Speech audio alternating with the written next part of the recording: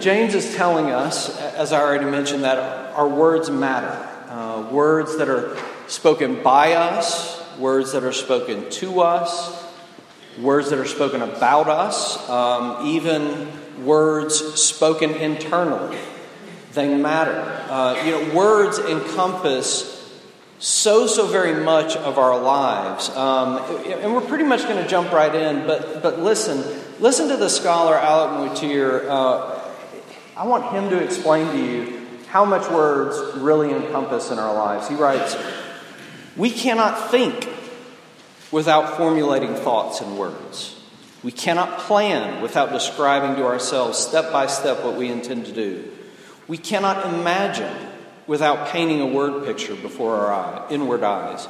We cannot write a letter or a book without talking it through our minds onto the paper. We cannot resent without fueling the fires of resentment in words addressed to ourselves. We cannot feel sorry for ourselves without listening to the self-pitying voice which tells us how hard done by we are." He goes on for ways, but I'll stop there. We're just going to be able to scratch the surface this morning, but hopefully you can already begin to get a taste for how much this subject of words, or as James puts it, the tongue, actually covers. It covers so much of our lives. Words matter. How you speak to your spouse matters. How you speak to your children, how you speak to your friends, your co-workers, and on and on. And words matter whether they're spoken out loud or they formed internally in our thoughts or our imaginations, as Motyer tells us. And words spoken and communicated to us from outside of ourselves, they matter. They have the power to tear us down to the dust, or they have the power to lift us up to the heights of joy and heal our lives. Words matter. So here's what we're going to do with this passage. I want us to talk about how and why it is our words matter and have power. And then I want us to talk about the destructive and healing power of words, as well as how our words can be healed. So we're going to do this in 3 points, okay? The power of words, the destructive power of words, and finally, the healing power of words. So first, let's talk about the power of words. How and why do our words have power? This is a couple of years old, I think, but in one of her songs, Sarah Bareilles, I think is how you say her name, she sings, "You can be amazing. You can turn a phrase into what? Into a weapon or a drug." She's singing about this undeniable power of words, right? It has the power to destroy and the power to heal. And before we get to the destructive and healing power of these words, I want us to talk about how it is that words have power. Because the truth is, words have power in two directions, right? Words have power over both the hearer and the speaker. So think with me first about the power of words over the hearer. Some of you might remember the story from a few months ago, but in the 13th century, Roman Emperor Frederick II took several infants to be raised by nurses. And these babies were given food and water and shelter and clothing, and they were held by these nurses. They were loved by these nurses. They were cared for by these nurses. But the nurses were instructed not to utter a single word in their presence. See, the emperor at that time wanted to see what kind of language would develop among these children if they were kept free from any outside influence. And it has since come to be known as the forbidden experiment, because every child died. Words are powerful. We need words like we need air, like we need water, like we need food. Right? When James famously wrote in verses 5 through 6 that the tongue is small, but like a spark, it can turn a forest into a blazing inferno, he was saying words are powerful. The absence of words can kill you. Right? The presence of evil words can burn you to the ground, James is saying. I wish I could do more with this, but even as James reminds us in verse 9 that we were made in the likeness of God, the Bible tells us that God speaks, that He formed and He shaped the cosmos, right, by the power of His word. He made us in such a way that we need words to live. It's words that don't just form the cosmos and shape the cosmos, but words form and shape our understanding of God, right? In Genesis 1 through 2, go back and read this. God spoke a lot about the creation that He had made, that He spoke into existence. But He only ever spoke to and with mankind. Right? Not only do words shape our understanding of who God is, but it's hearing words that form and shape our very sense of self and identity, right? Whether those words were spoken to us or about us by parents, by siblings, friends, teachers, coaches, employers, or God Himself. It's through hearing words that we come to know who we are and how we were meant to relate to this world that God has given us. I wish I could do a lot more with that. But listen, James isn't only making the point that words have a power over the hearer. He's also saying words have power over the speaker. Look at verse 2. He writes, "If anyone does not stumble in what he says, he is a perfect man, able also to bridle his whole body." Verse 6, "The tongue is set among our members, staining the whole body, setting on fire the entire course of life." James is saying, your words have the power to set the course of your whole life. The key to controlling your life, James says, is controlling your words, your tongue, your speech. You know what makes a really good counselor? The ability to get people talking, right? To get them speaking. To get them using words. I mean, the very best counselors, they ask lots and lots of questions, right? And they listen very, very well. When good counselors do talk, most of the time it's with open-ended questions, right, that are designed to get you to talk. Right, tell me what that felt like. Tell me how you responded to that. What did you think about this or that, right? Or if they're not asking questions, a lot of what they're doing, they even call it active listening, right? I hear you saying, so if I understand you, right? The best counselors have been doing this for centuries. Why? Because they know that words have power over the speaker. What happens when you fail in life? I mean, we all fail. But what happens when you fail and in your frustration and your disappointment and maybe your shame and embarrassment, you begin to wrap those feelings and those thoughts in words. Maybe you call yourself a loser, a failure, worthless, stupid. I mean, all of a sudden, something that everyone in this life faces and has to deal with, failure, it has been given a tremendous power, a shaping and forming power in your life. Right? What happens when someone hurts your feelings and you begin to wrap those feelings in words? He's such a jerk. I don't deserve this. How come my life is always so hard? All of a sudden, those thoughts and feelings wrapped in words, they become a powerful force for bitterness and self-pity and resentment. And it doesn't matter if those words are spoken out loud or whether they just form internally in our thoughts and our imaginations. Words really matter. They're powerful over both the hearer and the speaker. And James himself gives us a great illustration of the power of words in this passage. He tells us to think about horses and ships. A large, powerful animal. A huge vessel.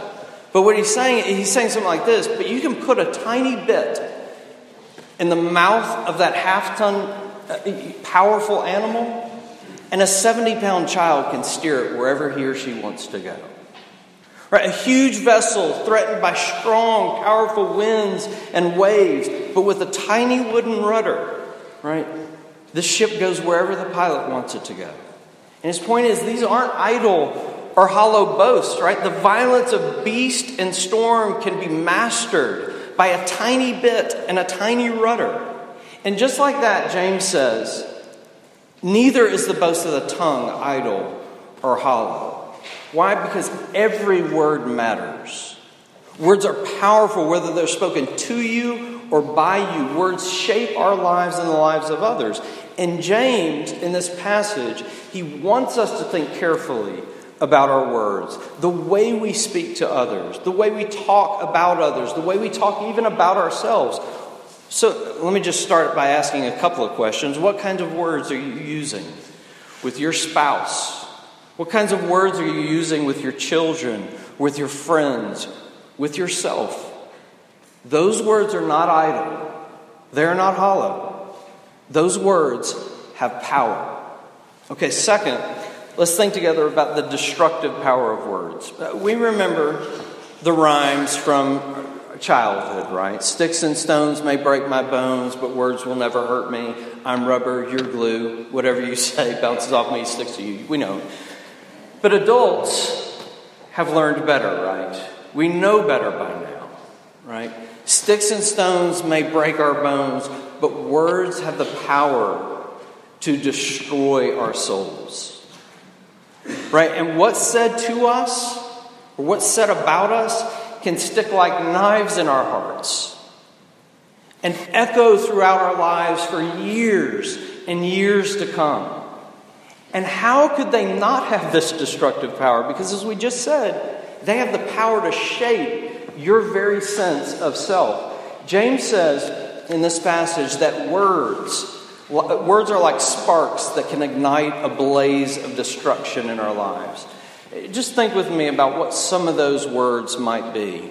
Slander, gossip, malignant speech, innuendo, impurity, polite lies, lies of deception, sarcasm, poisonous cynicism, flattery, manipulation, hypocrisy, boasting, mean-spirited criticism, contempt, complaining, character assassination. These are just a few I thought of this week, right? Verse 6, James says, the tongue is a fire. It is a world of unrighteousness. Let's just scratch the surface of a few here. Lying. You know what lying is, right? Lying is misrepresenting reality to someone else. It comes in all kinds of forms, in flattery and polite lies and complete fabrication and partial truths that are designed to spin and manipulate opinions. What happens when someone lies to you? What happens when someone misrepresents reality to you? It's not harmless, right? It keeps reality from you. And it sets your life moving against the grain of reality and is harmful to you. And it's why you feel violated when someone lies to you. It's why you feel taken advantage of and uncared for and used and isolated and disrespected when someone lies to you.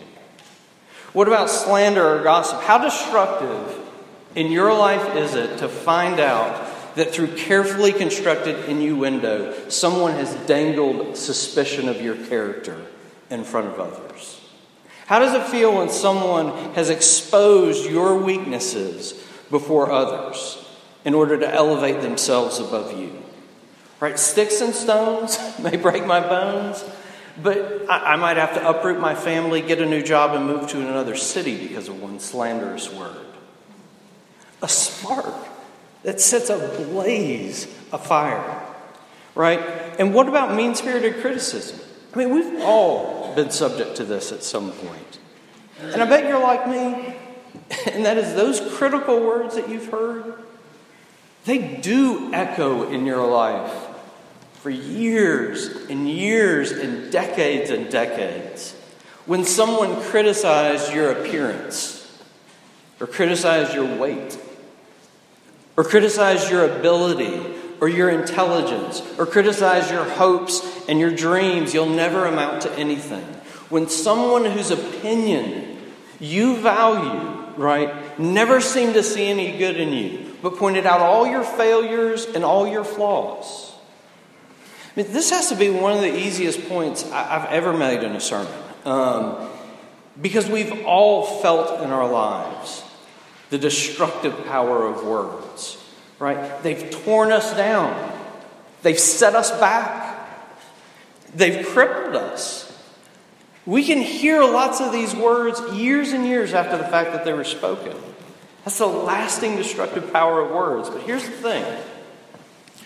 We're not just victims of the destructive power of words, right?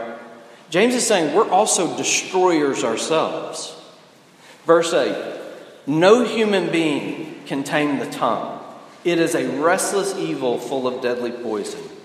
We can tame any creature, James says, but we can't tame our own tongues. And like that bit in the horse's mouth, or the rudder that steers the ship, right? There has to be a rider holding the reins. There has to be a captain holding the wheel. And ultimately, I think this is where we need to get. Our tongues are untamable because our hearts, which hold the reins and the wheel, are untamable. Can you tame your tongue? Some of you may know this name, but theologian and pastor Jack Miller, he started a Christian discipleship program, and in it, he would give out this little assignment, and he called it the tongue assignment. And it was very basic, and he would say, for 1 week, this is your assignment. Don't complain or grumble. Don't boast. Don't gossip. Don't run someone down. Don't defend or excuse yourself. And always be affirming others in your speech for 1 week. Try it sometime. Sounds easy. Not so easy. Not so easy to do it. And that was really the point of his assignment, right? So that you can see how untamable your tongue actually is. And so you can begin to get a glimpse of how untamable your heart actually is. Right? Here's how Jesus put it. Out of the abundance of the heart, the mouth speaks. Our untamable tongues are a reflection of our untamable hearts. To watch your speech is to watch your heart and see who you really are. We're not just victims. We're also destroyers wielding the destructive power of words. Years ago, I had this conversation with a friend of mine, and I think about it all the time. It's just haunted me for years and years. My friend, who's a few years older than me, he lost his father to a struggle with cancer. And as we were talking in this moment of tremendous honesty, he admitted what a relief it was to him when his father passed away. I mean, his father had been so very critical of him, so very harsh and discouraging with his words. I mean, his father left him feeling he could never measure up, never be enough, never do enough. And he spent so much of the energy of his life just trying to make his father proud once, trying to get a compliment from his dad. He had exhausted himself trying to prove his dad wrong. He was saying the burden only fell off when his dad passed away. Being a parent is serious business. Words matter. And your children and my children are paying attention to those words. Those words are shaping and forming little identities. And of course, it's scary business because your kids have more opportunity than anyone to hear your words, right? To hear you talk, which is why James was really saying, be careful if you're a teacher. Because the more you speak, the more potential for destruction. And you will be held accountable for your words because they matter, because words are powerful for destruction. And of course, it's not just words. from parents to their children, but words spoken to anyone have this kind of power. And I know this is deeply sobering stuff because we've all been hurt by words, and we've also inflicted a lot of hurt and a lot of damage with our words. James says, pay attention to your untamable tongue because it reveals an untamable heart.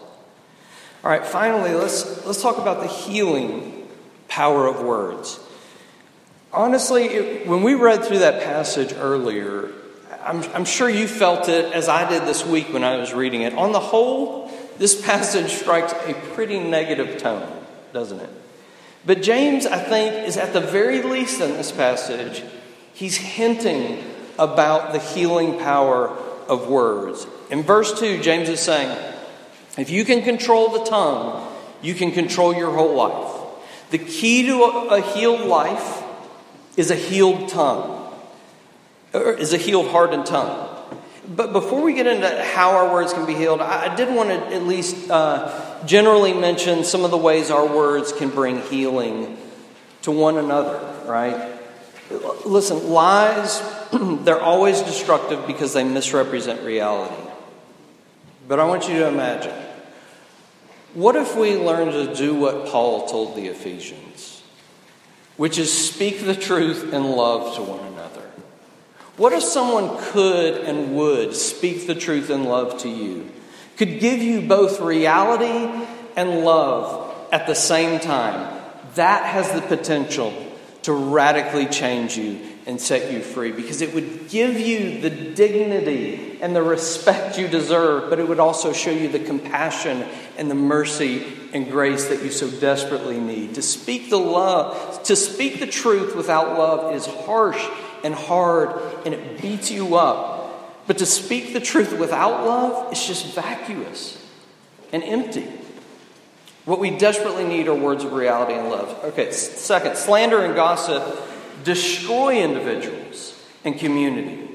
How freeing would it be to you to be a part of a community that genuinely cared to protect your reputation? A community that practiced giving the benefit of the doubt rather than creating suspicion of motives. That would be a community that would set you free to flourish, that would set you free to fail even, without fear of shame. We're hungering for that kind of safety and freedom for authenticity in our lives. Mean-spirited criticism crushes us. And listen, I'm going to go ahead and say this. I know this about you, and you can know it about me too. It's fine.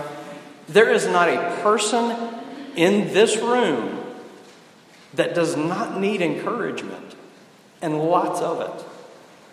We live in a truly broken world. This world is not what it should be, and we're not what we should be. And it's so very easy, given the evidence of your struggling and failing, to turn all your thoughts and feelings into internalized words of shameful discouragement.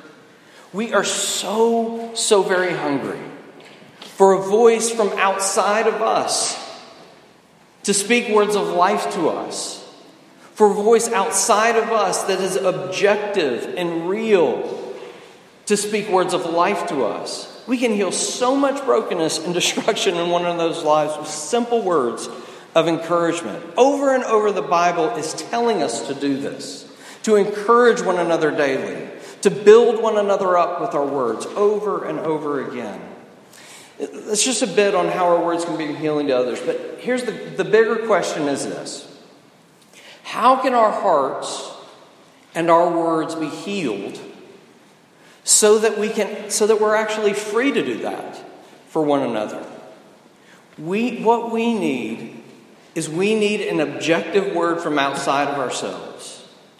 A word that matters from a voice that matters. An objective word from outside of ourselves that can reform us and reshape our very identity and sense of self. Why, when you were a little kid, did you want so badly, why when you were a little kid did you need so badly to show your mom or dad what you could do or what you had done? Watch me. Watch me ride my bike, right? Watch me swing. Look what I colored. Look what I made. What were you looking for as a child? An objective word from outside of yourself. Because already at the age of 4 or whatever it was, you knew that's what you really needed.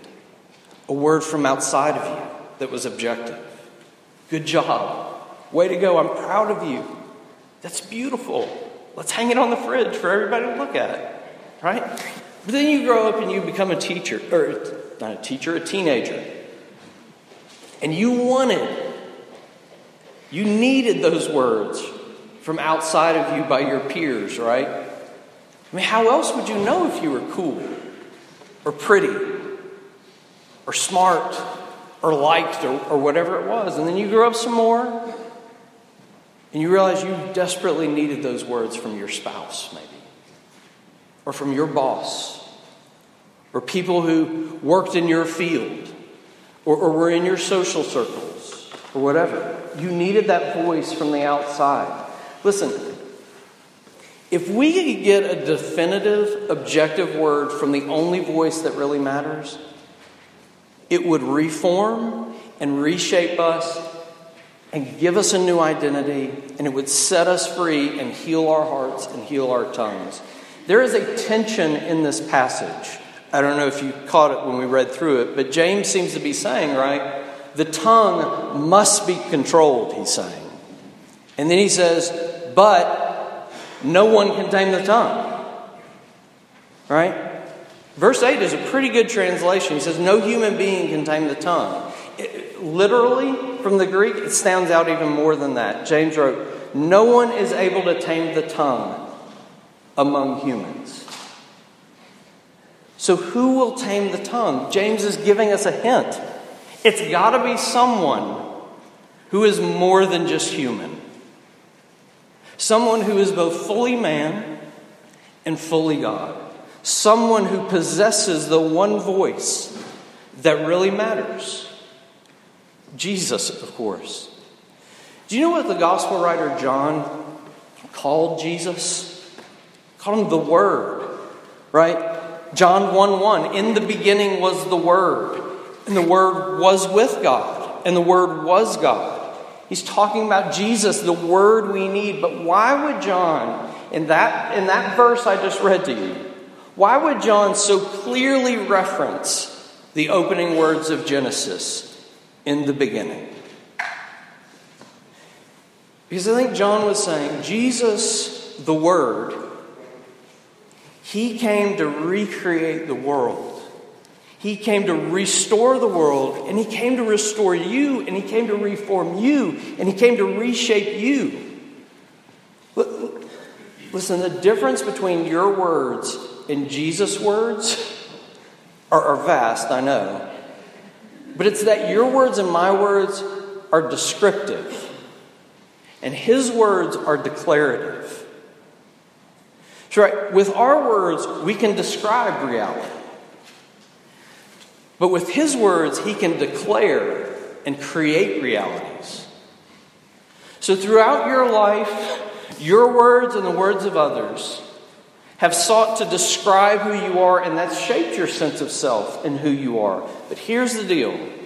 Jesus' words are declarative, definitive, and objective. So if He calls you His dearly loved child and treasure, no matter what anyone else has ever said to you, or what you have said to yourself, if He calls you His child and His treasure, that's what you are.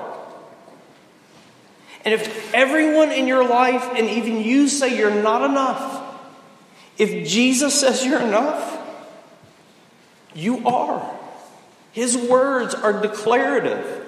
And if you feel ashamed or you've been shamed by others, but He calls you forgiven and washed and clean, you are. And if you feel ugly, but God calls you beautiful, you are. It doesn't matter what anyone else says about you. His voice is the only voice that really matters. Jesus came to live and die and be raised from the dead for you. To declare that you are forgiven before the Father. To declare you righteous before the Father. To declare you a son. To declare you a daughter. To declare you an heir of an everlasting kingdom. To declare you loved and cherished and approved. And here's what I'm saying. If that begins to sink into our hearts, it will begin to heal our hearts. And it will begin to heal our tongues. And turn us into instruments that can be used for healing in others' lives. And the last thing, just very quickly, and then we'll be done.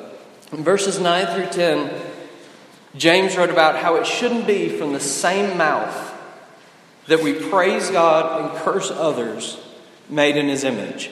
And yes, we can apply that to hypocrisy.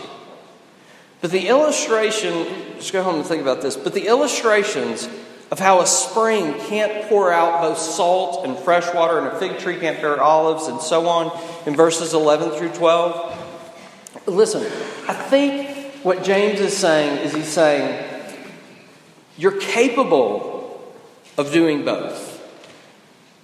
Praising God and cursing men made in His image. But I think he's saying this, you can't do them both at the same time. And so if you're filled and you are captivated with the wonder and awe for what God has declared you to be in Jesus, if you're delighting in His delighting in you and therefore filled with praise for Him, you can't also be cursing others at the same time. It's in coming to Jesus and praising Jesus for what He has done that our hearts and our tongues and our lives are healed by His grace. Let's pray together.